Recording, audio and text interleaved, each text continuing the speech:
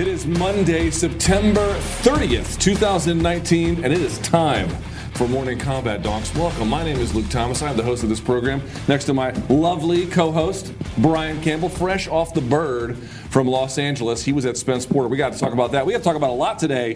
UFC Copenhagen, UFC 243. Biggest week in pro wrestling history. None of that's on the rundown. I just want to let you know that. Thank God. All right. We have a lot to get to. Before we get to any of that, of course, please, as always, give the video a thumbs up, subscribe to the channel, donks, and share this around to anyone who you think might need to see it. Your mom, your dog, your friend, your neighbor, whoever. Please share it around. We always appreciate that. You've been eating long enough now. Stop being greedy. Right? Yes, DMX, very good. Hey, how was your time in LA? Dude, the best city in the world, first of all, because it's got the best food and the best people and the best weather. But I got to give a shout out to the City of Angels. I've covered many boxing fights at like the Barclays Center where you'd be typing, you'd be watching. That's New York. I know, but hear me out. Okay. And you go, somebody need to do their shirt laundry. And you're like, okay, somebody's getting high in the crowd. That's cool. It happens. All right. In LA, they don't F around. They don't hide it. Yeah. I had it right before the main event. I ran up the stairs to use the men's room. There were 3 separate groups of guys inside and outside of the bathroom helping each other roll like the blunt tighter and like passing it around. This is like hotboxing the community. You can't smoke weed in the Staples Center, can you? Oh, this was not like let's hide in the bathroom. Or the Forum, whatever. Bringing it out of the bathroom and passing it around to like fellow people. There's little kids around. Bro, you smoke weed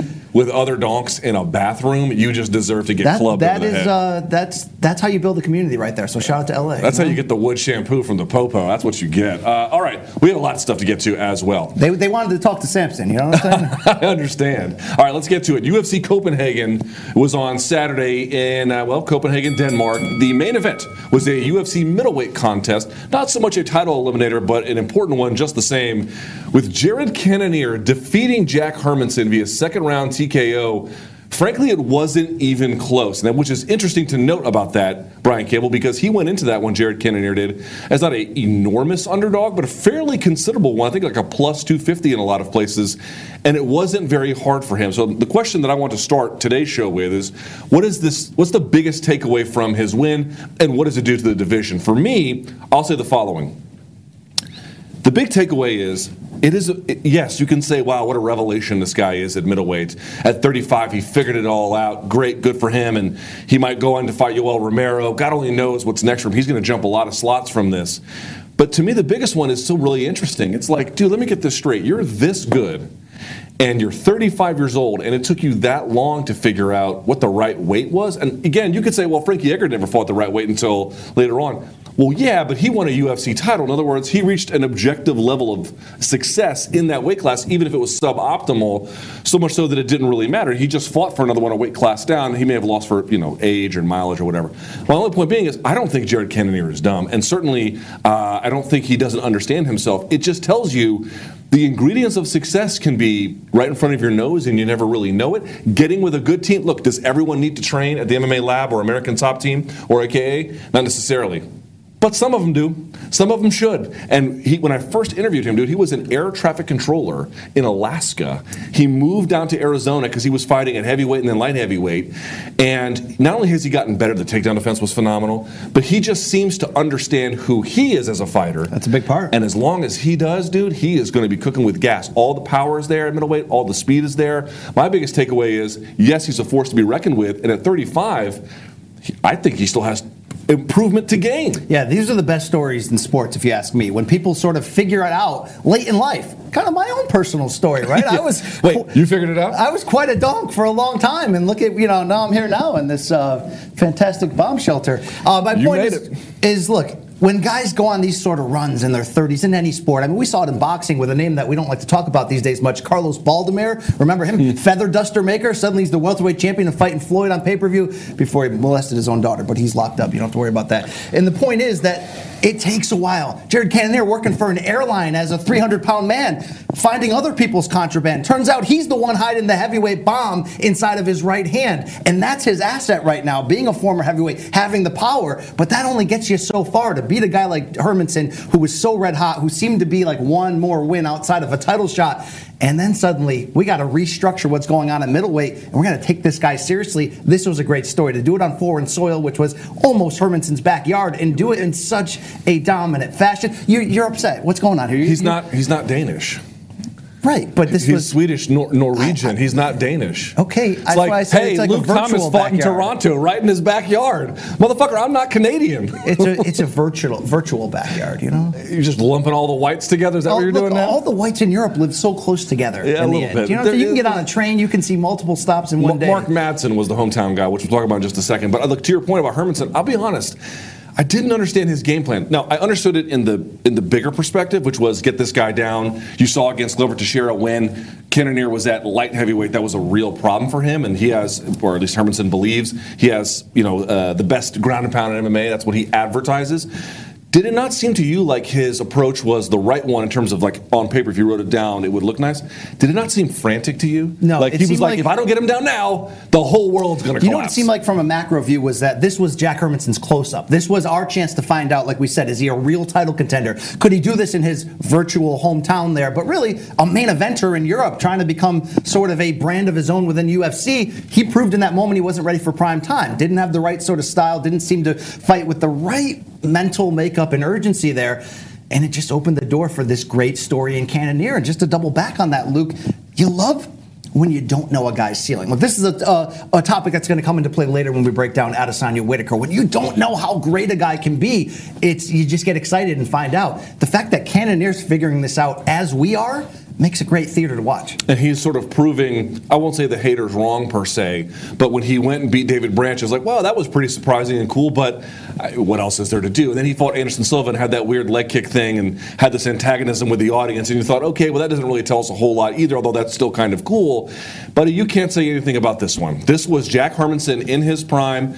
Again, not so much in his hometown, but it wasn't like he had to travel very far for this one, right? He is as good as he is ever going to be, and he couldn't really do much to him. He did not want to exchange with Cannonier on the ground, on the feet, and on the ground he could not control him for any amount of time that really mattered.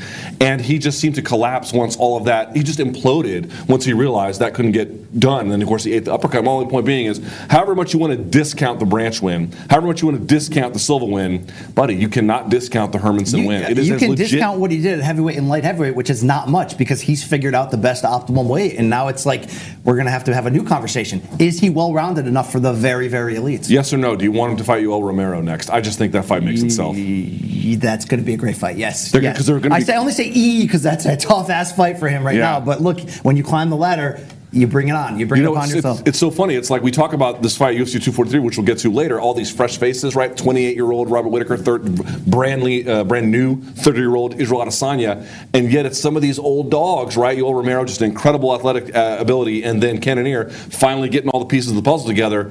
It's a fresh face. It's an old guy, but it's a fresh face. It's an interesting division right now. Sort of a tale of two ages there.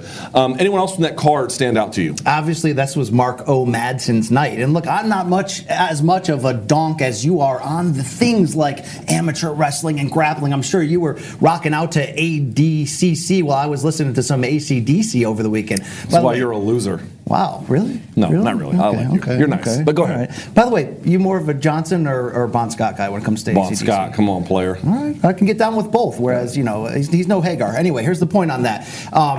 Where are we going here? Marco Madsen stepped up and showed you that he just might be ready for like real prime time. Of course, your fear for that guy is that he's going to be a little bit too wrestling heavy. Does he have as much of a well-rounded game? And certainly this was obviously not a killer of an opponent and didn't give you a long fight to really map out exactly where he is. But as far as stepping up to that moment in front of the home fans and being everything he needed to be, I think he exceeded expectations. He's got a killer hammer game there. It was like playing that arcade game there. I want to see what he can be. He's in the toughest division in the sport, but when you have that sort of one dimension that's so damn strong, what can he add to that in a short amount of time? What do you know about this guy that I don't, being a non-donk? Well, I talked to this guy who used to wrestle Bloody Elbow named Mike Reardon. He wrestled at the at VMI, I believe. At the Citadel, excuse me. He wrestled, which is Division I, and to me, he's always been the best writer for amateur wrestling inside MMA, a guy who knew both worlds. And he tells me that the guy, if you look at his resume, Madsen's resume, it's like the Olympics, he got a silver medal, and then there's like 6 European or world championships in a row where he just got silver in all of them. Apparently there was another guy named Vlasov who was like an all-time great. So in other words, it's like at light heavyweight, how Cormier was amazing, but for John Jones, it's kind of like that. But how good is Daniel Cormier at light heavyweight? Pretty goddamn good. You mentioned that he's got the wrestling game on lock. which he does. He's got that Greco-Roman style. The Matt Lynn and the Den Hendersons, the Randy Couture's were bringing sexy back from Greco-Roman. But was it ever sexy? I mean, really? Well, no, it wasn't. But the point being is look, he's not just good at that, at an Olympic level at that. Dude, you notice the physicality of him? Yes. Like, he is another level of athletics that, even at lightweight, you don't necessarily see a whole lot of that. So he looks to be a natural. He can bang on his feet. He's got good finishing instincts. He seems strong. Even at 35 years old, another 35-year-old. Man, MMA is really weird where you get these guys from Olympic wrestling, and maybe they were, okay, Henry Cejudo got the gold medal, and that's great. And there's issues about how Yoel Romero got the silver medal. It's not clear if that's on the up and up, but the point being is this: I like the silver medalists. I like those guys. They got a chip on the shoulder. They got a chip on their goddamn shoulders, and they're better athletes than virtually. Like, what's the difference between the athletic ability of a silver medalist and a gold medalist? Typically, almost nil. Yeah. Very, very slight. So you take that guy, and then you give him a chip on his shoulder, and he has to go compete against donks who show up to gyms to lose weight. Boy, he's going to put knuckles to chin. That's exactly what it is. Very similar to growing up in Marietta compared to old Marietta. Yeah. Well, no, that's more of a class versus a state issue. But just to finish this, I like a good ground and pounder. I like an old school guy who can finish when he gets in position on the ground. How many times do we see somebody take somebody down, get in that position, and not have those same instincts? Yes, we need to see a lot more from this guy. But you talk about opening statement for somebody like me who heard the name, don't have a clue until I tune in my bed sheets there in the LA hotel Saturday morning to see this. Great to wake up on the West Coast and see a live UFC card, by the way. Fun to watch football at 10 a.m. In any event, and also trained by Martin Kampmann. It was nice to see Martin Kampmann out there. All right, so we go to our second one here. But the Bellator Featherweight Grand Prix is set. We know who the 8 quarterfinalists are. It was already in motion, but now we know who the quarterfinalists are. And so we have an event coming up in, I believe, December, certainly January, then February, and then I think March will be the last one, right? So we have all of those. All right, up to this point. And now you take, okay, so here's what I want you to think about, Brian. All the fights that have happened to this point, the selection show, and then what lies ahead. We are nowhere near finished. But if I had to ask you for a grade through where we are, what would you say? A-. Wow, that's and high. it got to that level because of this selection show. Holy crap, Luke. Did not watch this live. Heard everyone in my life basically be like, get ready for the cringe. This is awful. This was crap reality TV. Then I watched it. Enthralled the entire time. This was genius. This was a great idea. Look, you're already a little bit behind the 8 ball if you're Bellator, right? They throughout the tournament try to get interest. Yeah, we know a lot of these names, and there's certainly fights that the hardcores want to see. You don't really know the personalities of these guys, and this was such a unique position to put them in a spot where they had to make very strategic in-the-moment decisions that are normally done behind the scenes, and you see them standing with Jen Brown with their coaches behind them. They had 30 seconds to sort of chat. You can kind of almost hear what they're talking about, and you saw what goes into this decision-making. They had a chance to either be big balls and call out and fight whoever they wanted if they wanted to go after the best, or, which is what most of them did, made a strategic decision either to rest an injury a little bit longer or to get into an easier side of the bracket. I loved all of that. And I loved it even more when the champ, Pitbull, comes out at the end and he's got a chance to throw the whole bracket upside down. This was what, like a white elephant? You know the Christmas game, the grab bag game? Yeah. My family calls it the Chinese grab bag, which is probably insensitive that after all these racist. years. Yeah, that's really, can we pull that one back there? A white elephant at the end. You know, everyone knows the first person gets at the end a chance to go back and do what they want. To see that happen. And to see a guy in the quarterfinals in there, Pedro Carvalho, who at first was like, I'm going to fight in March. You know why? Because I want to get fat during Christmas. Well, now Pitbull crashes the pool. He's got a title shot. This was fun TV, Luke. Right. This gave a face and some personality to guys that, to be honest, really don't. And if you're only sort of a middling MMA fan and you know a little bit about Bellator, it gave you something to care about. It's so funny to me. I don't know exactly why it's happening right now, but between this selection show and the BMF belt over in the UFC, all of a sudden the promoters kind of realized maybe our fans want to have fun. And again, and not every time, not all the time, you have to do some kind of enormous theatrics or a big stage show like they did for that selection show. I'm not bashing. I'm just saying it doesn't have to be this grandiose rollout every time. But maybe once in a while, manicure the product. Maybe once in a while, take a risk. Maybe once in a while, do something off the beaten path. And the BMF belt sort of created itself, whereas the Bellator Featherweight Grand Prix is a much bigger production, a much more involved procedure. I got to say, I loved everything about that selection show, other than my one criticism is that I think it should have been a standalone event. And the reason why is because you had so much going on there, they had to rush it for television purposes. Imagine if they didn't, number one. Number two, if you had it as a separate, let's say, press conference, which I grant, It's going to cost a lot more money to refly everyone else back out there. I get it. But if you did that, I think you'd get a lot more media attention. I could be wrong about that. I think you're going to get less attention. It's debatable. This was a show you had to see if you're an MMA fan, right? Fair enough, but I think if you did it as a standalone event, you could do a lot more with it from a production standpoint. Either way, my only criticism is I don't think they got the chance to maximize what it was. But whatever it was, maximized or not, dude, it was a promoter taking a risk. And you could call it innovation and maybe or not innovation because they're borrowing from the old K1 model. Either way, what's new or what's old is new again, and what's tried and true, you bring it back. Dude, differentiation is badly needed. I talk about this all the time. People say, well, why can't we fix the rules? Like the NFL can just change their kickoff rules. The NBA, I don't know if you saw this, in their G League, they're going to have somebody, they're going to attempt, they'll only have a single shot from the free throw line from a foul, but it could be a 1 point, a 2 point, or a 3 pointer depending on the context. The point is, I don't know if that's a good rule for the NBA G League. Here's what I do know. They're trying to do something different. In MMA, you can't. They gave the UFC and Bellator and everybody else, they gave the keys to the kingdom for rule innovation to the athletic commissions, which means you are very hamstrung in terms of what you can do. Well, this yes. To me, Brian Campbell, was a great way to find space to innovate. It's no different than PFL doing a season format, which is a unique thing. And I think in this Bellator thing, the tournament, whether it's the welterweight one or the heavyweight one or this featherweight one, you could get natural matchups that aren't booked by promoters, and that's what you love about it. I didn't think you could be better than that, right? This made it even better because now you put the choice in the fighter's hands, and in some cases you're choosing timing or you're choosing opponent. Did you have any issue in the end with the fighters not necessarily stepping up and being big balls, being more selective and strategic in who they fight and when, rather than saying, I want the champion, or hey, AJ McKee, you just had a giant moment there with an 8-second knockout. I want you next. Okay, here's what I'll say. That could have backfired, but the way in which it shook out, I should say, for AJ McKee, which I want to get to in just a second, and how it pushed the Boric versus Caldwell fight, it was the championship clause that Pitbull took advantage of. The way it shook it up, it made everything great. So in the end, I feel like we're getting, if not the best permutation, a very, very good one. But you're right, they kind of went down a path that could have gone, not poorly, but suboptimally. It was just the way it shook out, it ended up being great. Let's talk about AJ McKee for just a second if we can. He has an 8-second win. He's only 24 years old. He's had all of his fights in Bellator. Is he the one to watch? Okay, the champion's in the tournament. Outside of him, is he the one to watch for you? He is. And Boric had a great first side of the bracket. He really got your attention. I think it's AJ McKee's now chance to really be the face of this tournament and really do something big. And it was cool to have his dad, 49-year-old, get a win on that card as well against a stoppage, which, by the way, for the big McKee is rare. Yeah, against a maybe not primetime opponent, but that's fine. It's an AJ McKee's night here, and he came out and did exactly what you want to do. 8-second win, but then that celebration was over the top and out of control, and I loved it. I think suddenly he's the early wild card on how great can he be. Giant ceiling, don't know, need to see it now. Did really enjoy Darrion Caldwell's victory, even if he didn't really go for the finish when he had the opportunity. So to me, I love this. 24 years old, he's had all of his fights in Bellator. This proves a couple of things, Brian Campbell. Number one, it proves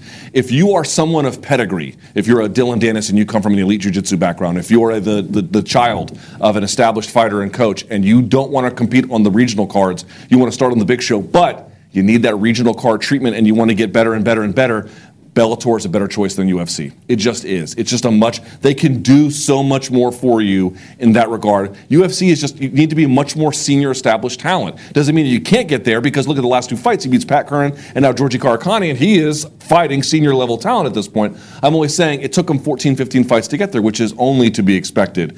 Bellator should get criticized when they do a bad job building a guy. They should get praised when they do a good job. They have done an excellent job with AJ McKee. But I'm telling you, I've got my eyes on Adam Boric versus Darrion Caldwell. I'll tell you why really quickly. Fight. Dude, that is an amazing fight. Because if Aaron Pico can get him down against Adam Boric, you know Darrion Caldwell can. But I thought going up to 145, it might open up Darrion Caldwell's offense. And to be clear, in the first round, he was getting after it.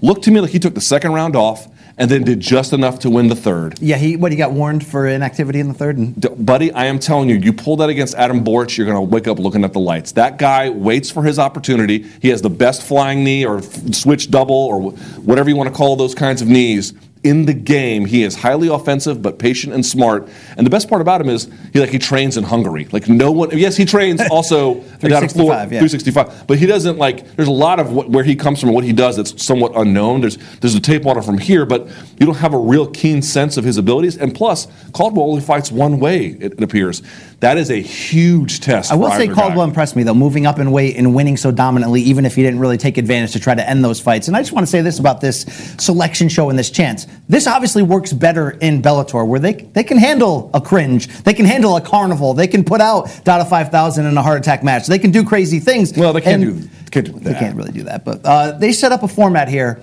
Could have gone really bad with the reality TV angle, could have gone really well. I gave it a high grade going really well, and we didn't really get a ton of trash talk and a ton of potential over-the-top moments. I think there's potential for this to grow even more and be even more entertaining and probably tiptoe the line of cringe, and that's fine. But don't you agree then if it's going to grow, it has to grow as a separate entity? Like it has the selection show. I don't agree with that because if you tell me that there's going to be a selection show at 1 o'clock on Thursday, I think you're going to get way less viewers and attention than in prime time on a card that you have to see in a big city. I was all for that. I get it. I don't know. I think if you want to do something more with it, you have to give it space to breathe. So that's just my only sense about things. But so far with that tournament, man, so good. And by the way, Pitbull wins in the main event. It's a whole thing. Okay, so let's get to something else I'd love to start with now, the third topic. I'll just pitch right to you. Over the weekend, we told you, he told you, I told you, everyone really told you that Errol Spence taking on Sean Porter was one not to miss. You had Spence, this great at welterweight, maybe pound for pound great, taking on a bull in a china shop in Sean Porter, and oh my God, did this deliver. Easy candidate for fight of the year. Frankly, an all-time classic insofar as that division is concerned, Brian Campbell. You were there live in L.A. What's the story of the fight? The story of the fight is, let's not forget, when this fight is booked, everyone's like, I need to see this because we've never seen Spence against this crazy style against an elite fighter. But Luke, something happened on the way there. Suddenly the Vegas Sharps are telling you Spence is a minus 900 favorite, and you have Spence at every turn, which we talked about last week, predicting I will easily knock out this guy. Nobody told Sean Porter that in the end, and what you had was a great pay-per-view fight in which both guys went after it. Luke, we're just coming off the Mayweather pay-per-view era, where you get big shows, but then you get defensive showcases. This were two guys who were forced, because of the style that Sean Porter set and the pace, to go after it, and you had an exciting fight. And the end-all takeaway is, this is almost a moral victory for Sean Porter. Almost. This was his best performance in his career, in a loss, though, in which he pushed a guy in Errol Spence who's showing you up to this point, along with Terrence Crawford, all-time great potential, right? All-time great to be a face of this era, and he made him work in a style, pace, and distance he didn't want to for 12 full rounds. Now, in the end, just like in his last fight, when Errol Spence outboxed Mikey Garcia for 12 rounds to prove a point, Spence proves another point here, that he can fight another man's style, that he can go in that trench for 12 rounds. But don't miss the overall storyline here. Even though Porter lost, he forced one of the greats, Spence, to fight an uncomfortable style the entire fight. Spence was never able to discipline him, slow him down, and basically, as a ring general, create control of the fight. Credit to Spence, that 11th round knockdown was huge on my card. That pushed that in Spence's direction to get a win, 114, 113. Judges had a little bit, in the other direction for Spence. But in the end, it's survive and advance because Porter made it a hellacious night. And Luke, he didn't do it the old Porter way, which is reckless all the time. Did you see the way he set up his attacks with smart feints, with smart footwork? Angle change. He always kept Spence guessing. Yeah. To me, it's like, is that the fight that Spence said that was going to happen? Like when he was talking about what this fight was going to be and what he was going to prove, did he say it was going to look like that? Never in a million years. If you just zoom out, imagine you had, how's your vision? Is it good? Can you see 2020? Fantastic. So I got 20/10 in one eye. Do you, is that right? Okay, you're a mutant. That's fine. At 2020, I looked at TV. Imagine you had blurry vision and you just saw them kind of fighting the way that they were. You would say, like I always tell folks, for example, when you watch a Floyd fight, it often is a little bit slow. It's methodical. It's taking place at a distance. The one with Cotto a little bit different, and certainly against Maidana a little bit different too. But in general, why do his fights look that way? Because he makes them look that way. The complexion of the fight often tells you who's winning, which is interesting because the overall complexion of this fight had a Sean Porter fight written all over it. It was a goddamn brawl at times, right? It was amazing. And there were times where Spence was covering up and ducking for dear life. He looked hurt. He looked not hurt, but he looked Uncomfortable. He looked uncomfortable. Very uncomfortable at times, dude. So here's what I took away from this fight. One, Spence is the real deal Holyfield, right? To be able to fight a guy like that who was putting it on you. Best night of his life. Scoring that 11th round knockdown. And now there's a question about where he goes from here, which we'll talk about in just a second. But for that moment in time, you thought to yourself, dude, he can fight smart Mikey Garcia and then brawling Sean Porter, and he can come out the other end not looking too scuffed up all that much. On the other hand, Sean Porter proved, okay, is he the best welterweight in the world? He's not. But you better be, and you better be on your A game when you are the best if you're going to take on Sean Porter. He is a tough out for anybody. Yeah, you let him in your house, somebody's getting knocked up. He's going to get inside. You have to be on your P's and Q's the whole time. And dude, you're right. I had it 115, 112. But to me, it was like I think I was like 9 rounds in. I think Porter had it winning at that point. Well, it was one of those where you're literally judging Porter's control of the pace in the fight and the dictation of the terms against Spence landing cleaner counter shots. Right. And I think sometimes people, when they're scoring fights, especially at home and they're drinking and they're not paying attention as much, you only score the scoring blows. If you are making another man fight your crazy style and he doesn't want to, that's a big part of winning a round. But if he can do that and then drop you in the 11th and then find other sort of key, precise moments to land. That's where he proved he's the real. Exactly. That was just that extra edge. So now the question goes to who is next. And you had Danny Garcia in there. I don't know how I feel about this. Yeah, here's the problem. The fans are really upset about this. Well, hold on. Let me give you my sense of things. Because I think it was after the Garcia fight, if I'm not mistaken, that Spence called out Pacquiao. And yes. Pacquiao was in the ring as well. That's right. And Pacquiao just had his big win over Keith Thurman. Keith Thurman has his hand messed up. They can't make that fight anyway. So you're like, oh, man, that'd be great. Pacquiao seems to look revived. You know, when there may or may not be VADA testing, I'm not saying one way or the other. Frankly, I don't really care one way or the other. But let's be honest. He looked great against Thurman, okay? And he still has the ability to pull big numbers on PBC. That is the fight to make. I think you would agree. I would like to see that one in a perfect world, or maybe the Bud Crawford one. But here we go. Pacquiao, I don't know that he is available for the moment. And then on the other side, you have Bud Crawford, who is with Top Rank. Now, I know they got this fight happening between Ortiz and Wilder and saying, oh, if we come together for this. Fury Wilder in February. What am I saying? If we come together for this, we can just make things happen. But the reality is there are more welterweights in the PBC stable. They don't actually need to make that happen in the same way that they kind of need to make Fury and Wilder too. So it looks like Danny Garcia is the guy. Why should fans... Well, how should fans feel about it? Fans are upset because it seemed predetermined, and it was, right? Spence wins, PBC, Al Heyman, and Fox suddenly has Danny Garcia, who was on the announce desk above the arena, suddenly right there. Turtleneck and all. And they sort of said, matter of fact, you get the next fight. The problem with that is he just lost to Spence last October in that vacant title bout, to Porter, in which Porter wins the WBC title and gets into this fight. Since then, he's bounced back with a nice knockout of Adrian Granados. But he hasn't seemed to, in this season, do enough to earn it. The reason why I'm not upset is a couple things. One, it'd be a great stylistic fight because Danny Garcia is an elite boxer with a great chin, and he has the type of power, specifically in that left hook, to counter you, that it's going to be an interesting, tense chess match the whole time. And number two, I've been talking about this welterweight era being potentially historic, okay? Not better than the four kings of the 80s, and then they all moved up to middleweight, the Hagler, the Hearnses, the Durans, and all that. But if we look back on this era and say that we had Spence, Crawford, and then a bunch of great B-plus fighters like Thurman, like Porter, like Danny Garcia, and they all ended up fighting each other, well, I'm okay with this. I'm okay with this than Spence taking some mandatory against somebody else. He's potentially now going to be in 3 pay-per-views as an A-side in less than a year. And regardless of how this pay-per-view scores on the buy rate with Porter, I think the way Spence fought, he's going to be just fine as a brand moving forward as one of the most important PBC fighters because he went out there and had to fight to win it. And in the end, yeah, people will pay for personalities, but they want to pay for something that's going to guarantee a win. The reason why I'm not so upset about Pacquiao is I have my own sort of thoughts in my head, okay? He's being linked for a Mikey Garcia potential pay-per-view at the early of next year. You can like that fight, you can hate that fight, that's fine. I'm wondering if he wasn't in the ring there because maybe we'll get something called Maypac 2 next year. And I'm not saying this with inside info. I'm saying it kind of makes sense, right? There's enough smoke here and enough money to be made. Maybe it would be smart not to throw Pacquiao right at Spence if you're booking the whole damn territory as a whole and maybe set up that fight. And then if we can get something like Spence Crawford in 2021, which the head of Fox programming who talked to the reporters over the weekend said, we'd love to do that. You could end up winning out in the end. This is boxing. It's not the organized NBA playoffs, unfortunately, where the best is just going to keep climbing and fight the best. But if you sit here and say you don't like Spence, Danny Garcia as a fight, I'm gonna question you on that. It's not that I dislike it. It's that if the real claim to why we should do it is for historical completeness, that's not a bad argument, but that's not an argument why I should take Danny Garcia's chances seriously, right? I took Porter's chances seriously. I would take Pacquiao's chances seriously. I don't take his chances seriously. I'm not suggesting to you that Garcia is some kind of scrub. He is not, right? I was there when he fought Lucas Matisse, when Matisse was in his power punching prime, and he beat him. And his dad, Angel Garcia, let the whole room know about it. I remember that quite distinctly, right? But at the same time, it's like, dude,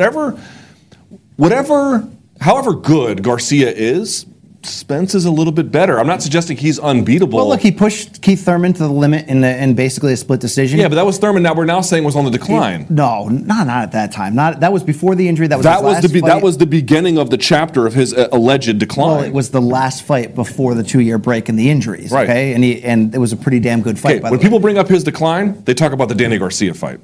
Whether that is fair or whether that is not fair, they do. They don't say all of a sudden, he beat Danny Garcia, and it's only a function of the time off. I'm just saying, Danny Garcia is pretty damn elite. He doesn't have the welterweight resume, even though he's held the world title that he had at 140. But he's pretty damn elite. And I'm not trying to sit here as company man of anybody and say, well, this is fine. This is how boxing does it. Is Spence Pacquiao the next logical step if you're trying to find out who the best welterweight in the world is? Yes. But I also am beaten down and understand how the boxing business works and promotion works and network works and setting up big fights. And Spence, Danny Garcia, to me, that's a damn good fight. It's a fine fight. It's fine. It's just not the best available one. Certainly the Crawford one would be by Would you pop from APAC 2 next year, though? Would you pop?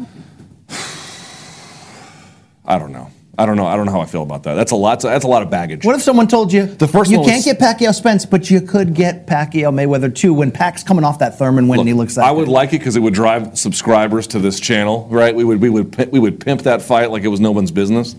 But you're asking me like, I don't know. Here the thing is, man, that experience was so weird and so unique and so in some ways unsatisfying. I don't know that if that's blinding me to what is possible a second time around, or rather than that I'm just going to get the exact same thing and I'm trying to delude myself and say it'd be so. I don't know. The answer is I don't know. I don't know how I feel about unsatisfying. that. Check. Real quickly, so Triple G is going to fight Derevyanchenko Saturday at MSG. You know what was interesting about this when I was thinking about it, I was like, should fans get excited for it? I'm going to make the case that they should, Brian Campbell. I want to know what you have to say about it in just a second, but I'm going to make the case as follows. Folks may not remember this. Triple G was supposed to fight Derevyanchenko, what was it, about a year ago, right? August of 2018 or so. He went out and fought Vanes Martirosyan.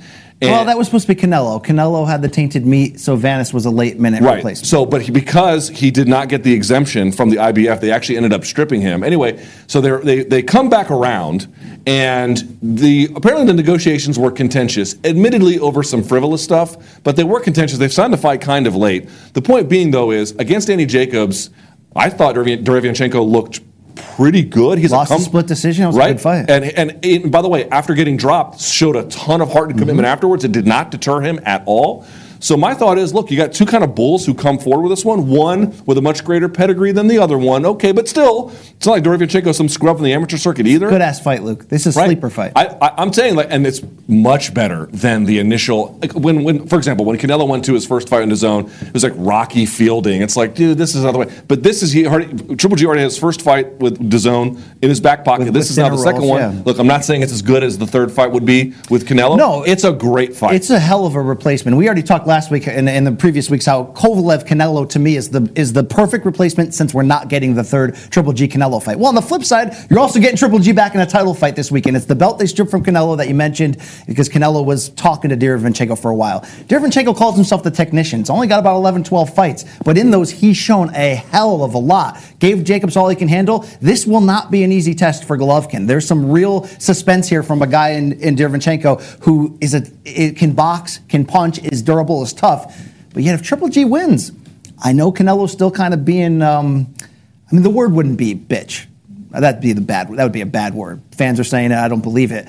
But he's saying. Who are you, Trump? He's saying. Many people are saying. He's saying I still may never fight Triple G. Well, one of the reasons why he doesn't want to fight Triple G right now, he says, is because Triple G doesn't have a world title. He has nothing to bring to the table. He wins this title on Saturday, it would make a lot more sense to do this, the third fight next year. Canelo, Triple G, a unification bout, big business, all of that. Obviously, depending on what happens here with Kovalev and all that. But Really good fight, really good sleeper, hardcore fight. You want to check that out. Yeah, it is. And they have just a little bit of shared history. It's kind of interesting, these two. All right, so let's go back to MMA, if we can, just here for a second. UFC 243, Brian Campbell. Days away. The UFC middleweight title will be unified between the existing champion, Robert Whittaker, and your interim champion, Israel Adesanya. We talked a little bit about this last week. By the way, that clip, I don't know if you went back and watched the views. Did you see the views for that clip on last? I did not. It's the best clip we've ever put out in terms of views on our now burgeoning channel. Wow, right? wow. People were interested in it, yep. They're like, enough of these dong jokes. Let's get down to fight breakdowns. Let's get down to some breakdowns. So here's the question for you. I'll actually pitch this one back to you if I can, because I've done not one, but 2 dissecteds on this, Brian Campbell. Professor Salt and Pepper on fire. All right. Oh, we didn't get to one last week, Jay. In any event, give me an X factor. Give me an X factor for either guy. What is something you're thinking about here for maybe either guy that you're not saying it necessarily will make the difference, but it could? Well, I think for Whittaker, it's very obvious to point to the inactivity. 16 months here, coming off of multiple sort of injuries and setbacks. Can he be the same guy in what you can look on paper and arguably say this could go down as the toughest fight of his career? 10 rounds with Yoel Romero is as tough as you're going to find. We're going to find out on Saturday if this qualifies under that same regard. But to come back to this level of fight with that kind of time off is certainly very interesting. And I think without Adesanya, we don't know how great he can be. I think we kind of have a feeling how great Robert Whittaker could be. Robert Whittaker is a great-ass fighter. He's incredibly tough. He is so durable, carries out a nice game plan, does a lot of things well, Luke. But I think we figured out through 10 rounds with Romero, he's pretty damn great. Adesanya has that potential next-level ceiling here, and that is so intriguing to watch in this matchup. Can he do the same things to Whittaker that he has done to others? Who is going to get off first between these two and try to take the lead and make the other one be a counterpuncher? If it's Whittaker who does that, is Adesanya going to jump out and gain control of this fight by being the more dynamic, quicker-handed guy to come out here? There's so many sort of X's and O's things I'm interested in finding out, just as much as if both guys are dialed in and are just about even in terms of overall ability. We're going to have 5 hellacious rounds here because Adesanya just went through the Hell's Oven there against Gastelum and passed with flying colors, and he's fresher right now. I think suddenly Whittaker, who is the rightful favorite in my mind, has a little bit more to prove in this one. When you say Adesanya's fresher, you mean because of the time off between the last fight and this one? Right, because he was just bouncing between camps essentially at that point. Yeah, I'll give you an X factor for both of them. You mentioned the time off. I'm actually going to say that cuts both ways. So on the one hand, with the time off for Whittaker, it's like, dude, you've had 2 fights in 26 months, and you're now 28 years old. That is a lot of time off. That is a lot of time off. And I realize some of it's due to injury, the last-minute cancellation against Kelvin Gastelum, who could have foreseen hernia or whatever the situation was. Is there going to be ring rust? The rule about ring rust is Dominic Cruz says it doesn't exist. Well, it exists. It exists. But the key is it only exists on most fighters, most fights, most of the time. Not every fighter, every fight, all the time. So the question is, does he have some ring rust? Which intersects with the other part about that. Dude, when you go from 26 to 28, you're talking about the time any fighter's career, much less any elite champion, where they put together skills, camp over camp over camp. Case in point, Israel Adesanya, right? It's exactly what he was doing from 27, 28, 29. Okay, so my point being is as follows. It could be the case that he has no ring rust. It could be the case that he has some ring rust, and at the same time, he's got a whole new bag of tricks we haven't even seen before. All the tape we're looking on him from was from over a year ago, and before that, a year before that. So my whole point being is, when he comes out there, what setups is he going to have? What different takedowns is he going to have? All these different pieces of the puzzle, he's never shown anyone. There's no tape on. He could unleash that on Adesanya. That's an optimistic way to look at it, and I get that. I think it's somewhat, dude, you're talking about a... But the biggest... Hold on, last thing on this, and I'll let you go. We're not talking about any old donk. We're talking about Robert Whittaker. Talking about Bobby Damn Knuckles. We're talking about the very best middleweight as we currently speak in that division. I think it'd be very foolish to discount his creative potential. I'll give you that, certainly. But when you're talking about ring rust, your biggest fear is timing. He would not need timing in any other fight in his career more than he would need it against Israel Adesanya. If this turns into a close-range chess match, a kickboxing match, then this is going to be a style of fight he can potentially lose if that timing is off. But this is my point. If the idea is that he's going to show new wrinkles, again, one of the dissecteds is, what do we know about Whittaker's offensive wrestling? And the answer is, not much. But we do know in his time off, he got good enough to wrestle at international freestyle tournaments. if you want to wrestle against anyone, it's the guy who's good at kickboxing, or I should say, who is great at kickboxing, who is good at wrestling. That's your peak moment and opportunity, and he's never really shown that. This is a chance to flip the script. And to be fair, he was a headhunter for most of his early rise at middleweight and really started to work in the leg kicks in the 2 Romero fights, and you'd have to think that's going to be a strategy that's going to be key against Adesanya. Last thing about Adesanya, don't you agree with this? His coach, Eugene Behrman, brought this up. Why is there a consistent and pervasive doubt about him? Every one of his opponents, he's flashy. From Wilkinson to Vettori to Brunson to less so Tavares, although Tavares a little bit, but then you go back to Anderson Silva, I guess a little bit as well, and then Kelvin Gastelum certainly. They're all like, dude, he's not that good. And I'm like, well, no fighter is perfect, and he's got limits and they're identifiable, but newsflash, he's fucking awesome, actually. He's very good. Why can't they just say that? Because anytime you're flashy and you're a trash talker and you give the appearance like you might be somewhat one-sided, you're going to get haters who need to see and be critics first before they can be proven. I mean, he answered so many critics with the backbone he showed against Gastelum. We haven't seen anybody take him down and make him pay for it yet. And that could end up being a factor in this fight. Let's say Whittaker is not having the success on the feet. Let's say he's getting solved in that area. Will offensive wrestling be a big part of it? I think it will. It just seems like Adesanya is answering each question each time that he needs to. And let's not forget, Whittaker was also the underdog in like 6 of his last 8 fights before winning the title. So it kind of happens to everybody until you consistently prove it on the elite level. But how about this, Luke? Gastelum fought the fight of his life against Adesanya, correct? Up to that point. Not just in terms of up to heart, that. He's still young, but game plan-wise. Yeah, up to that point. You go back and watch that fight. Gastelum had a set game plan in the angles and the ways that he attacked. Is he potentially more dynamic of a threat than Whittaker was? Whittaker's a better fighter than Gastelum, all well-rounded. And one thing the Reaper does is he will outlast you. He will grit and get through it. But is the game plan and the potential offense that he brings to the table really not as dynamic as what we just saw from Gastelum in the fight of his life? I disagree. There is, to be sure, it was not that I was not sold on Kelvin Gastelum. I always knew he was good, but after the Adesanya fight, I looked at him and said, I have misjudged him. He is much better than I thought he is. Much, much better. I really came out of that fight thinking very highly of him. On the other hand, what makes Adesanya what he is? It is the level of advancement. So again, one of the things I did for Dissect It is feinting. Feinting is, in boxing, it's so common you almost take it for granted. I won't say it's absent in MMA, but it's not universal, and guys aren't nearly as good at it. Adesanya is incredible at it, and you take someone else who's also good at it is Robert Whittaker. There's a degree of technical advancement to Robert Whittaker, where is he the marauder that Kevin Gastelum is? Is he willing to put more offense together in quick spaces? He's a little more meat and potatoes than Kelvin Gastelum. I would actually say it's the opposite. I would actually say those blitzes that he has are perfectly timed, covers distance quickly, full of trickery. Who's got more trickery in their game, right? Who makes you look this way while they go that way? It's Robert Whittaker. Robert Whittaker does a lot more of that. But the question is, when you meet your match and someone who can do that, how does that play out? And I guess I just don't know the answer. And I think when you look statistically, when you get real nerd heavy, Adesanya doesn't get hit a whole ton. Whittaker absorbs more punishment in these fights. He went in there against Romero and fought in the dungeon for many of those rounds and came out on top. I want to verify that, but go ahead. How much, if Adesanya is able to slip and counter and get consistent in that, will we see Whittaker have to go to a plan B that we've never seen before? Right. These are a lot of intriguing things. I know there's a lot of haters watching this going, Adesanya's not the real, he's going to get pummeled. I really like Adesanya's chances in this fight. To me, it's like if you don't take either of them seriously, I don't know what they can do at this point. Is it a legit 50-50 pick 'em? Well, which way are you leaning, actually? Let's ask that. I'm leaning Adesanya. Is that right? Yeah. I think he has more to show us that we haven't seen to go to an even higher level. It's just, to me, it's like, what's better? All that time off and then developing a bunch of skills and then getting a chance to show it when there's been no tape on it?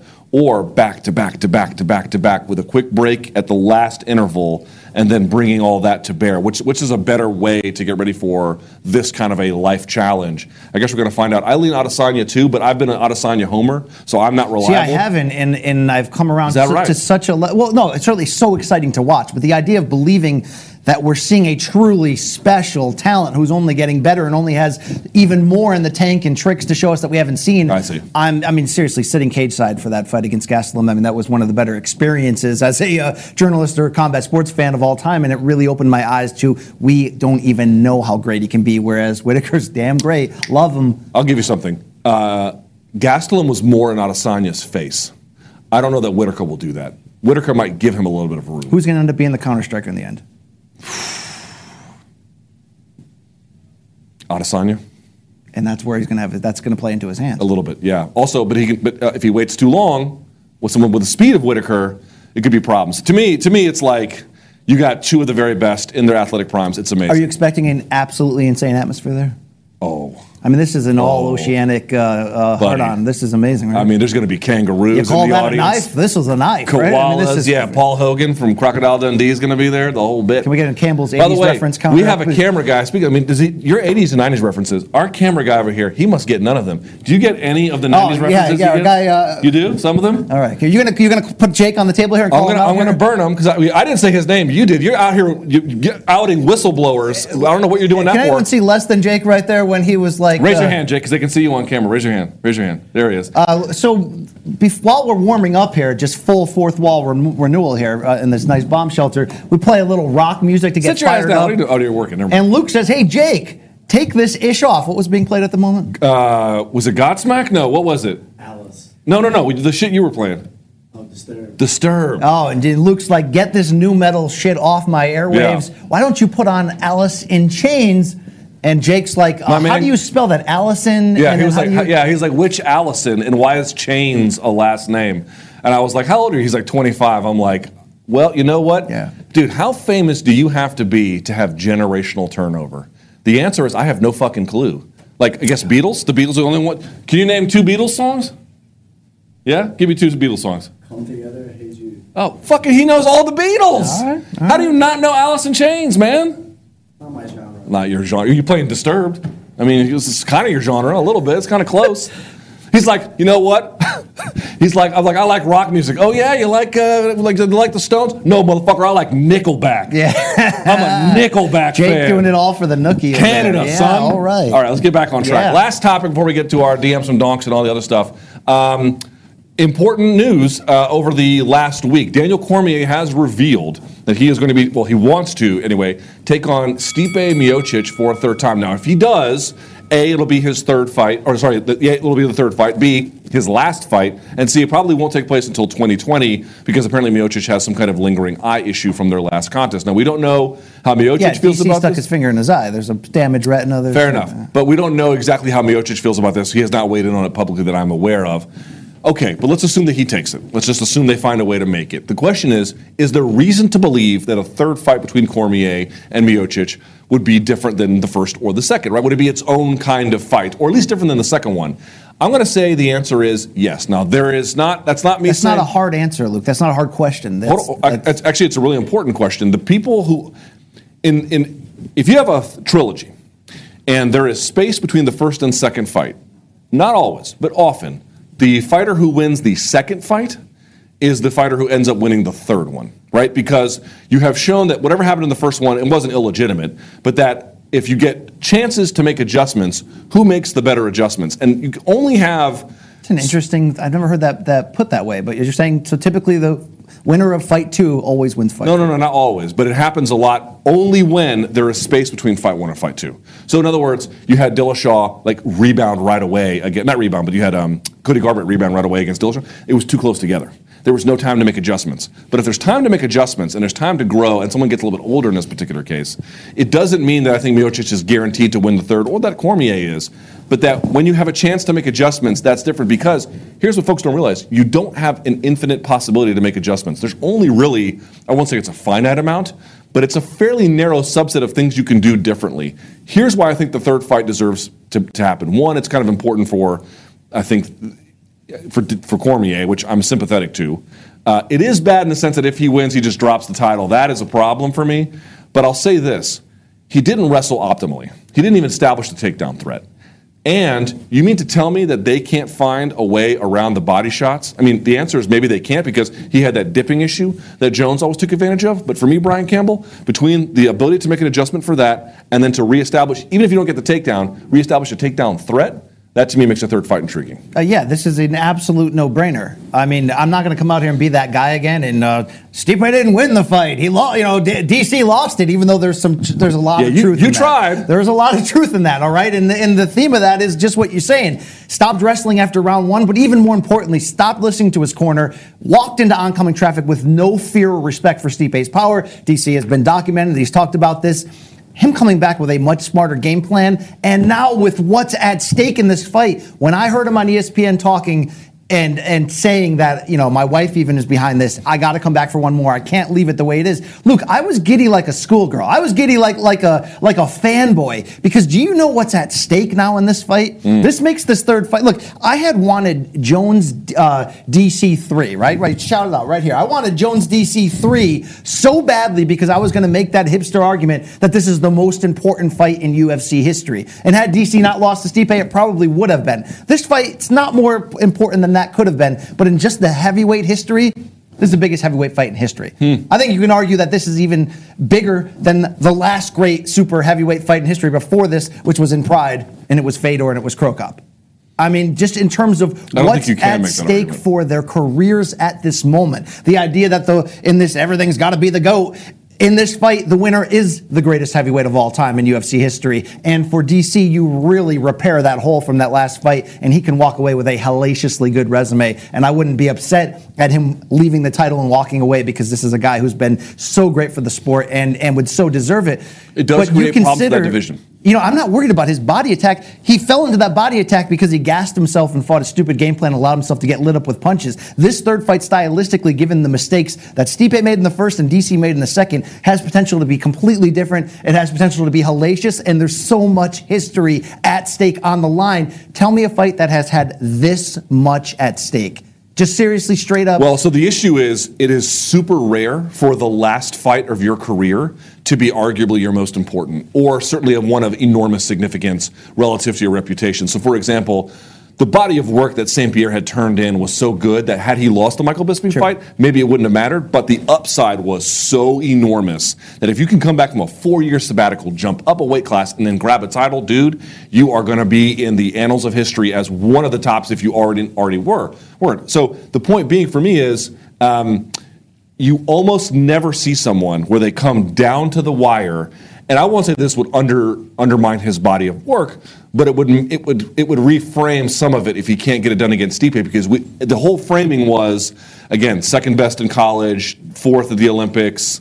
You take your pick, right? Backseat to Kane, can't beat Jones. Then he goes up to heavyweight. The whole argument was, well, if Kane's not there, DC's the guy. He may have been the greatest all along. We just didn't know it. Okay, and then the whole thing gets reframed. If you lose to Stipe twice, then it begins to follow that same narrative over and over. Conversely, if you win, it's like, oh, wait a second. He always persevered, but he would really ascend to the top of something special beyond what he already has if he can get it done. You almost never find somebody in the last fight of their career having to face questions like that. That is exceedingly rare in boxing, frankly, or MMA. Most fighters, as you know, they go out on their stool, or they go out on their hands and knees, or a stretcher, or some sad press conference. Or they go down with stool. I mean, you can double. Why are you here? I'm teasing. All right. With that said, it is time now to get to your questions. DMs with Donks. I post a photo every Sunday on my Instagram account, Luke Thomas News, and you guys leave comments, and then the donks around here pick them for us. So let's go to DMs from donks if we can. Ready for this one, Brian Campbell? Yeah, let's do it. Make sure I got the right one here. Yes. Okay, does the winner of Masvidal versus Diaz get a title shot? How would you see that going down against either Usman or Colby? By the way, thanks for the best MMA show out there. It is the best MMA show out there. Combat sports show. I mean, why stick it just to MMA, Luke? Fair enough, Brian Campbell. Fair enough. Go ahead. What do you think? At Jason Desakito? Jason Sudoku, I'm going to say. All right. I think that the star power involved in this Masvidal-Diaz matchup is so huge, and the potential on such a high platform. New York City, Madison Square Garden, a pay-per-view main event, non-title, BMF, all that business. I think you kind of have to, Luke. I think you have to take the winner and give them that opportunity to face the winner of Usman and Colby, which will be UFC 245, December 14th. 3 title fights. Can't wait for that. I think they have a shot at winning. I mean, the final 4 that you have now at welterweight is insane. This is great. I don't like Diaz or Masvidal's chances against Colby or Usman. I don't like their chances at all. I won't say at all. I just don't like them. Here's what's funny. How is this a question? What I mean to say is the following. Do we really think that, whatever else you think about the BMF, okay, they're branding themselves Bass Motherfucker. They're 2 excellent fighters. And they're going to fight like dogs, right? Winner's at Madison Square Garden, they're gonna hoist that thing. The Rock is gonna put a belt around them. Just think about the atmosphere. So I want you to go there in your mind right now. It's gonna sell out. It's gonna be crazy. It's gonna be full of people who want to see two real dudes get after it, and I have no doubt they're gonna do exactly that. Now I don't know who's gonna win, but that's what it's gonna be. You mean to tell me, after you get the belt wrapped around you and you go to the press conference and there's going to be tons of New York media there and you declare how bad you are and how awesome you are and what's going to be next, they're going to give the shot to Leon Edwards? Yeah, I mean... Really? I mean, how is this even a question? The first question is who else would be in line? Leon Edwards and who else? Nobody else. I want you to just imagine the atmosphere and the buzz and the celebrity and then the outsized personality that's going to take over for the winner. And you think... And I'm not questioning the comment here. I'm simply saying, just generally speaking, how on earth would they give it to anyone else? Well, let me ask you this. Is there any chance the winner of that fight, because it's such a rare, unique situation where just seeing two real dudes for a fake BMF title and the fun that goes around it actually makes it more important than an actual title fight? Is there any way that they would look down at facing the winner of Usman Covington, either because they think both of them aren't big enough stars, or they're thinking in their heads, that's a tough-ass stylistic fight. Why am I necessarily chasing that? What I should be doing is maximizing my marketing potential and calling out Conor or Habib or... That's the only X factor. The X factor is if the BMF guy doesn't want it, well, then the whole game changes, right? The whole game changes. But if the BMF guy comes out there and says, I want next, I got next, I want to have one BMF belt here and one championship gold here, and I want to prove the blah, well, then I just don't, how do you deny? The amount of inertia pushing them forward, it'll be impossible to deny, but you're right. If they go out and they say, I want St. Pierre, if they go out there and they say, I want Habib or Catchweight or whatever the case is, or Conor, then it gets dicey. And if Conor gets on Twitter, which he always does, after a fight and says, I got BMF next, dude, it's going to be over. That's the only wrinkle. But again, if the BMF person calls it out, it's a wrap. Dana, wake up. Thank you for the BMF title. It cannot be one and done. Keep this crap going. All right. Are we seeing a wave of old fighters, 30 to 35 plus, starting or moving into their prime in MMA scene, naming Cannonier and Madsen as a couple of examples from this weekend's UFC You think Copenhagen? That's a trend, Luke, or do you think it's special circumstances? Well, certainly Madsen's a special circumstance. I would say it's going to be a couple of things. One, if you had an athlete from a previous career who's matriculating, and that previous career is something where you had these worldwide participatory rates, like it's an amateur sports system like a judo or whatever, and they don't have too many miles on them, and obviously they're going to be a tremendous athlete, then that would make it possible. Cannonier's a really rare case where all this time the dude was maybe really good and never maximized it because of his inability to train in an elite place and get the right weight class. Those are rare things. I would actually say in general, here's the reality. If you really want to introduce heavy anti-doping and it ends up being at all effective, which still remains to be seen, if it does anything, it'll... Well, I said this on Dissected. It's like there was a scene there from a show with some PED talk? Never heard of it. There was a scene there with Jeff Nowitzki getting on his feet and clapping, which I would have clapped too, when Gastelum gets hit with a triangle from Adesanya and they both roll up and scramble. He's like standing up. And I'm thinking to myself, Brian Campbell, what is more natural than fist fighting another man for 25 minutes? When I think about things that are just meant to be in nature, it is the... fist fighting of two humans for half an hour. I'm sure that's a natural thing, but okay, neither here nor there. The point being is this. I would actually say it's going to trend younger. It's going to trend a little bit younger. You're going to see guys getting in earlier and getting out earlier, with the exception of athletes who have a career and are still so good that they can come over and have a second life, or people who just kind of figured it out late. But in general, no, I'd actually say it's going to trend, except for heavyweight. Those heavyweights, they all hit 40, it appears. Anything different on that one or no? No, I have nothing to add, Luke. How about that? How about let's go to you on this one because it's relevant to one of your jobs. What's worse, Brian Campbell? Incompetent MMA judge or corrupt boxing judges from Guo Macaroni. Yeah. Guwap Macaroni. Guwap Macaroni. It's kind of the same thing. They both are awful, but obviously corruption is worse than ineptitude in my eyes. Let me ask you this. How often do people just look at a decision they don't understand, which could be defensible, and they go, corruption? Yeah, corruption has been an easy way to cover up just differences in opinion. I mean, let's not forget, somebody at this table thought Thurman almost did enough to beat Pacquiao. So sometimes it's just in the eye of the beholder and the seat you're watching. But, I mean, look, did you see on this pay-per-view main event, on this pay-per-view undercard of Spence Porter when unbeaten 140 prospect Mario Barrios is in there, and it's an action fight? Did you see this against... Baktir? Yes. I can't remember the name at the moment. And He had like a 116, 111 scorecard. I was like, what? This guy's fighting his life against Barrios, and he's draining on the gas tank, and the whole time everybody at ringside is going, watch, he's going to get screwed. Watch, he's going to get screwed. Why? Because the other guy's the unbeaten house product, top prospect and all this, and we're talking about a foreign guy who has no promoter and doesn't have a network deal, and that's unfortunately... That's boxing. So that's worse than anything, Luke.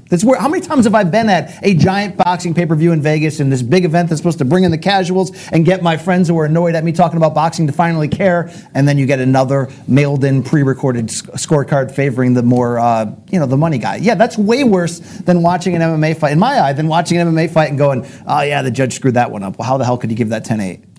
I would just say that in general, I don't know how much of a problem corruption, as it's commonly understood, is. Like, judges being bought off or letting nationalistic pride objectively take over. I would actually say in MMA and boxing, corruption is not the one I would be looking at. It's incompetence or just a relative lack of ability. Judging is hard, and there's a lot of people like Adelaide Bird. I mean, how many bad and CJ Ross and these people who like sit on these posts? It's like the Supreme Court. They just sit on these posts for years handing out fucked up scorecards. Dude, it's really like affecting people's lives and their money. Ability to make money, their health, yeah. And it's like, to me, it's like that is a much more pervasive problem. Like corruption, like here's the thing about corruption. Like you need evidence to prove corruption. Where's your paper trail of money? I'm not saying it never happens. I'm sure it happens every year. But incompetency, dude, you can see that right in front of your eyes. You don't need a paper trail for that. The paper trail is the scorecard. Well, the problem is that there's so much perceived corruption in boxing that anytime it's just incompetency, it just gets labeled as corruption, then it's one big gross soup. All right, so this one goes to both of us. What is your number one hangover cure? By the way, I did not pick these. Is that John Riggins, by the way? The people at Showtime picked these and then sent them to me. I don't know what you're saying, Showtime. I don't know if I like this message. Luke, I know you have a few. That's great work. Yeah, Jose. What's your number one hangover cure? Like if your head is hanging off, but you still have to go to work. Luke, I know you have a few. This is at Riggins. This is like John Riggins. John Riggins under the table at the. John Riggins like upset with the Skins game yesterday. Number one hangover cure. Well, bro, I got to tell you, at 40, there is no hangover cure. Yeah, see, that's once you get old balls, it's a Russian roulette. I could have a glass and a half of wine with the wife watching a sitcom and go to bed at 9 and end up with a javelin sticking out. If I don't drink enough water during the day and I have like 3 like microbrewery beers. Oh God! You wake up with a raging headache. If I go on the fruity side of the IPA and you got some extra ingredients in there, it just F's me up. That's what you get for drinking IPAs. Well, no. So the premise of the question is things you can do. IPAs are for people. It's like for people who have taste of craft and engineering. It's for basic bitches, really, is who it's for. That's the exact opposite of what a great IPA is. No, that's exact. IPAs. There are a couple of good IPAs. People who say there are a couple of good IPAs are people who don't drink IPAs and can't hear Jimmy and don't understand. I drink plenty of IPAs. I try. Come to New England, Luke, the home of the IPA. New England overrates their own microbreweries. Okay, have you waited in line at Treehouse Brewing in Massachusetts I can name 1,000 and tasted the sauce? Do you understand why IPAs are so ubiquitous across microbreweries? Because you're drinking shitty ones off the store shelf in DC, and you think that speaks for the whole wide range, right? You do not know what I do. You don't know who you're speaking to. You don't know who you clearly do not know the depth to which we can take this conversation. Dude, what happened about 10 years ago was there was a hops race among beer makers. What they tried to do was just dump it in there. So, for example, remember 10 years ago when they had like Dogfish Head, 90-minute IPA, then they had 120-minute IPA? Do you know why they made 120 minutes? Just to go like this in all their customers' faces. And you were first in line, I guarantee, being like, this hop tastes great. This is really good. It's just an arms race. Now, what they've done more recently is, to your point, they've incorporated more floral and fruity elements. They've dialed way back on the number of hops. There are levels to this. There are Belgian. No, there's a one. I'm only talking about the top shelf right now. I understand. There is I'll give a shout out to them. There is a brewery in my own neighborhood called Right Proper. They make a Belgian style IPA that is phenomenal. Don't misunderstand me. First of all, if you're drinking Belgian style IPA, you're an asshole because Belgian's the worst. Whoa, I'm a huge asshole. Worst style of beer. I mean, why don't we just put Belgian style? Are you kidding? Why don't we put a stick of butter inside the bottle here and like you don't like Belgian style? Cheese? You mean the world leaders in beer beer making? Are you out of your fucking mind? Belgian style is the I worst was getting style on of him beer, for like a right? Nickelback. You are I will Nickelback. Stand and fight that, okay? You have the And Nickelback number of beer pallets. Number two, dude, come to New England, all right? Go to, you know what I'm saying? Go to Vermont, go to Maine. Like get the real IPAs, and then. Dude, you are the guy who shows up with the frozen octagon pizza, and you think that shit is. No, this shit is slamming, don't you? You're not the real. If you don't like Belgian beers, there is no hope for you. You are vermin. I mean, I have taste for actual craft beer. You don't have taste for anything. They are the world leaders. Dude, Trappist beer made by the monks. Do you know what they do in other countries in Europe and Asia? They build statues for people like Michael Jackson, and they like worship in front of it. David Hasselhoff can have a music career and be a star in Germany afterwards. So you're going to try to say, well, just because the rest of the... This isn't a soccer argument here. Just because the rest of the world gets down on some shitty-ass Belgian beer. No, dude. I mean, name 3 Belgian beers. That's not the. That's no. Don't dodge. Name 3 Belgian beers. I've had the very best. Okay, I've done the Delirium Lemons. I've done the. So all I that actually stuff, okay? went to Delirium Cafe in Brussels. I've had their entire. Dude, I love the shit out of Delirium. Okay, that's the best of the Belgian, but that is the middle of the road for Belgian. If anything, that's not even close to their best.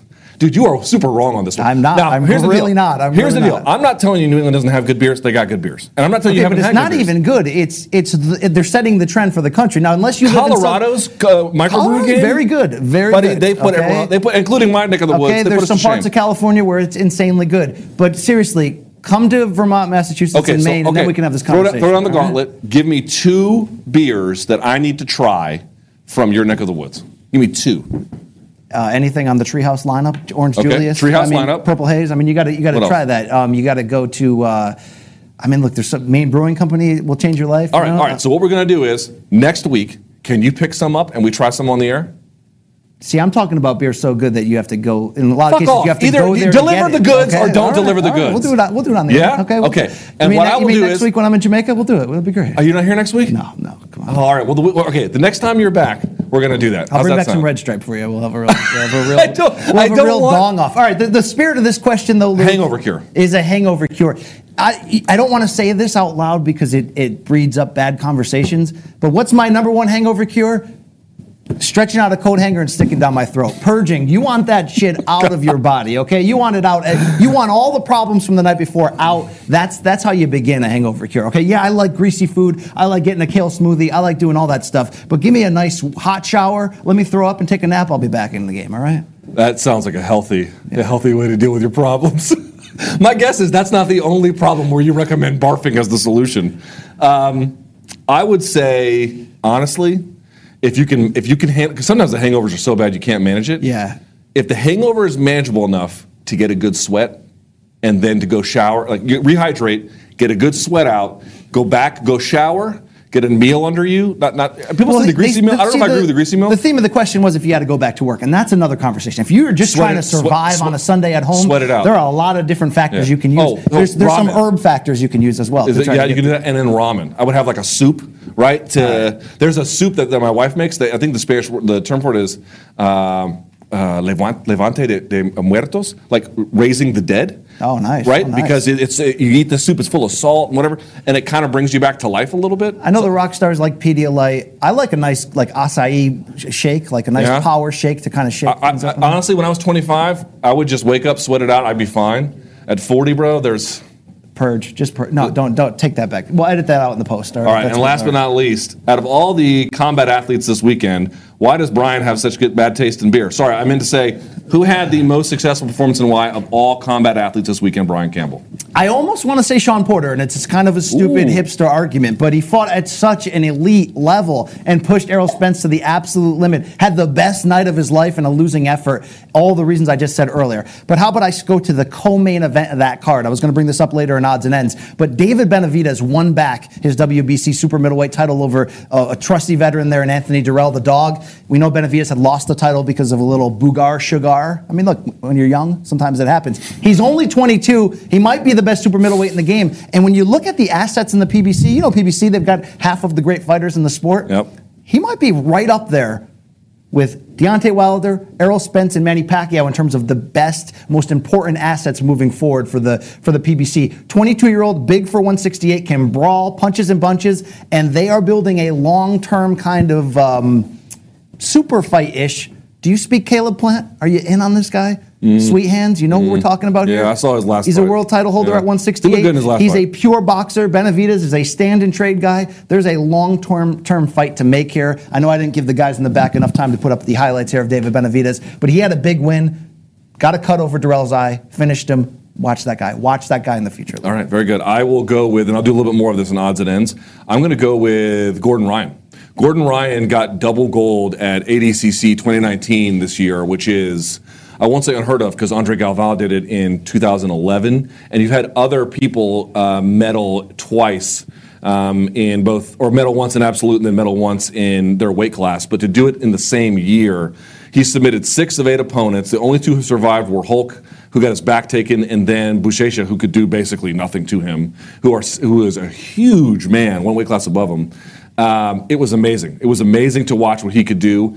And he is calling himself the no-gi GOAT. I don't know that is true necessarily, but dude, it was weird to watch him. I've been watching ADCC for so many years. He sets up a leg entanglement, and then it is as if everyone who gets in there is in quicksand. It doesn't matter where they post a hand. It doesn't matter where they place an instep. It doesn't matter where they place their weight. He just either finds a leg lock or finds their back, and it's over now. You get off on this stuff. Well, I see you smirking. Here's the thing. I know I tweeted 1,000 tweets about it over the weekend, which I'm sure had to be annoying. But as I said on Twitter, I don't deny that my ADCC tweets were annoying. This is what you donkeys get for your pro wrestling tweets. This is like embryonic fighting. So many MMA journos just flood Twitter with their dumb ass pro wrestling tweets. And I was flooding with my dumb ass ADCC tweets. My tweets are just as bad. What's worse? They're just as bad. Me watching simulated fighting that's theater with pomp and circumstance and acting and all, and toughness and athleticism, or are you watching embryonic fighting that's like, let me create a new genre of adult films. All we do is kiss. It's called the Hallmark Channel. I already have that one. Like what? When are we going to see some action here? You know? No, nothing. No wonder you don't like Belgian beers, you Philistine. No wonder. You got the palate of a toddler. Hey, Luke, have you seen this shit at all? We ready for this? Yes, let's do it. Let's do viral videos for the week. We want to start off. Look, we comb the globe. We're combing the desert, and we have found. Now, let me shit ask you a here. question about this. Do you put this together? I do put this together. Okay, all right. All right, we start in Combate, America, Guadalajara. Donnie Matos, get ready. You're about to get short-circuited. You got Johnny 5'd. Here it comes, Luke. You didn't set this up very well. I didn't set this up well at all. Yes, disassemble. Wow. Donnie Matos, a big one. You get off on Combate at all? Yeah. Or are you waiting for the Tito Ortiz? Referee Jason Herzog looks like he's consoling I the guy. think he's actually reviving him. I mean, I think like, Jesus. Can we get off the paddles? Wow. Let's see this one more time. So it's the right hook? Jab See, to the my body. dad told me don't mess around with hookers. They'll take your money, then they'll take your soul. Right here, Luke.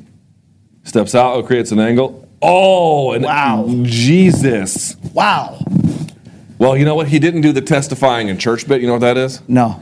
Testifying in church is when their head snaps back and then the hands come up. Oh, yeah. They didn't do. He didn't testify in church. Well, so. what Donnie Matos' opponent should have had was some good training. Let's go to have you seen this shit number 2. Luke, if you ever find yourself on the streets of D.C. and you get who in a is knife this physical fight, specimen? look at the moves on this guy. Look at him. So if anyone's ever coming at you slowly with a knife, your best bet probably be to wear a padded bra to block it if you're this guy, or number 2, just turn real slowly, point it at your dong. Wait, what, Luke, what is going on? No, the trick to getting out of a knife situation is just to be a fat fuck. apparently. Wow. Look at the unit on this. Look, what is happening right here? Dude, it honestly looks like someone is trying to, like, with a finger poke like a whale. God, even Steven Seagal with his belly right now has faster hands than Look at guy. this man's face. He's just bored with your bull ass. So if an elderly Every one of them is built like this. If an elderly woman attacks you, okay, that's all you have to do, Luke. It's just, all righty. That's hilarious. Let's go on to the next one here. Have you seen this shit, Luke?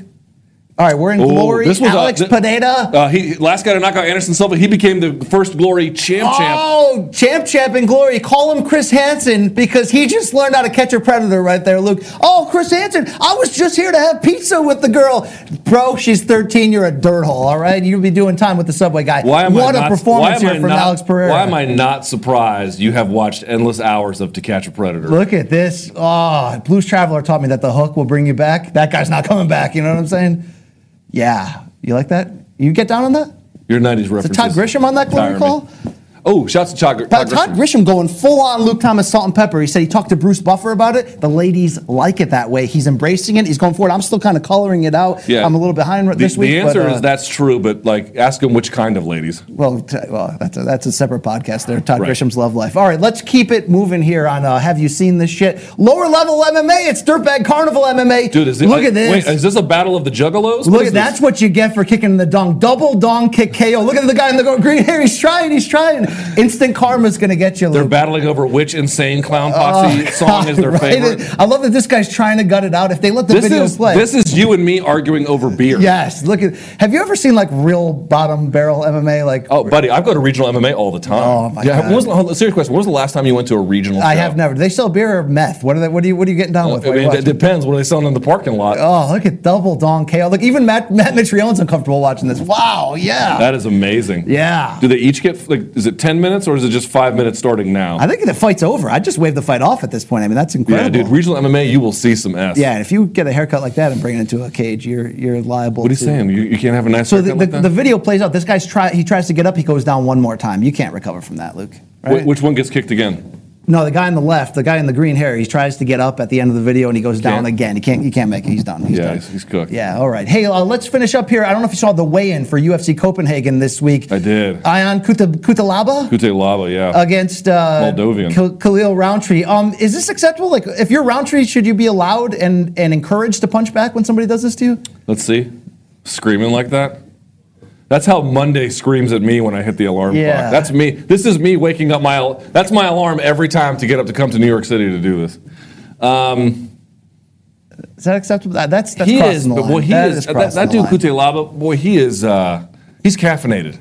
Yeah. He's caffeinated. Every time he's dressing up like the Hulk, he's screaming in Roundtree's face. Walking around like he's got a big erection, just swinging it around. Speaking of, to circle back to Cutelaba, do you ever see Cannonier walk him down? Remember that when he was at light heavyweight? I don't remember that. Cannonier got the crazy eyes and then walked Cutelaba down and beat him. It's one of the all-time great moments of Cannonier. Does he pronounce it Ion?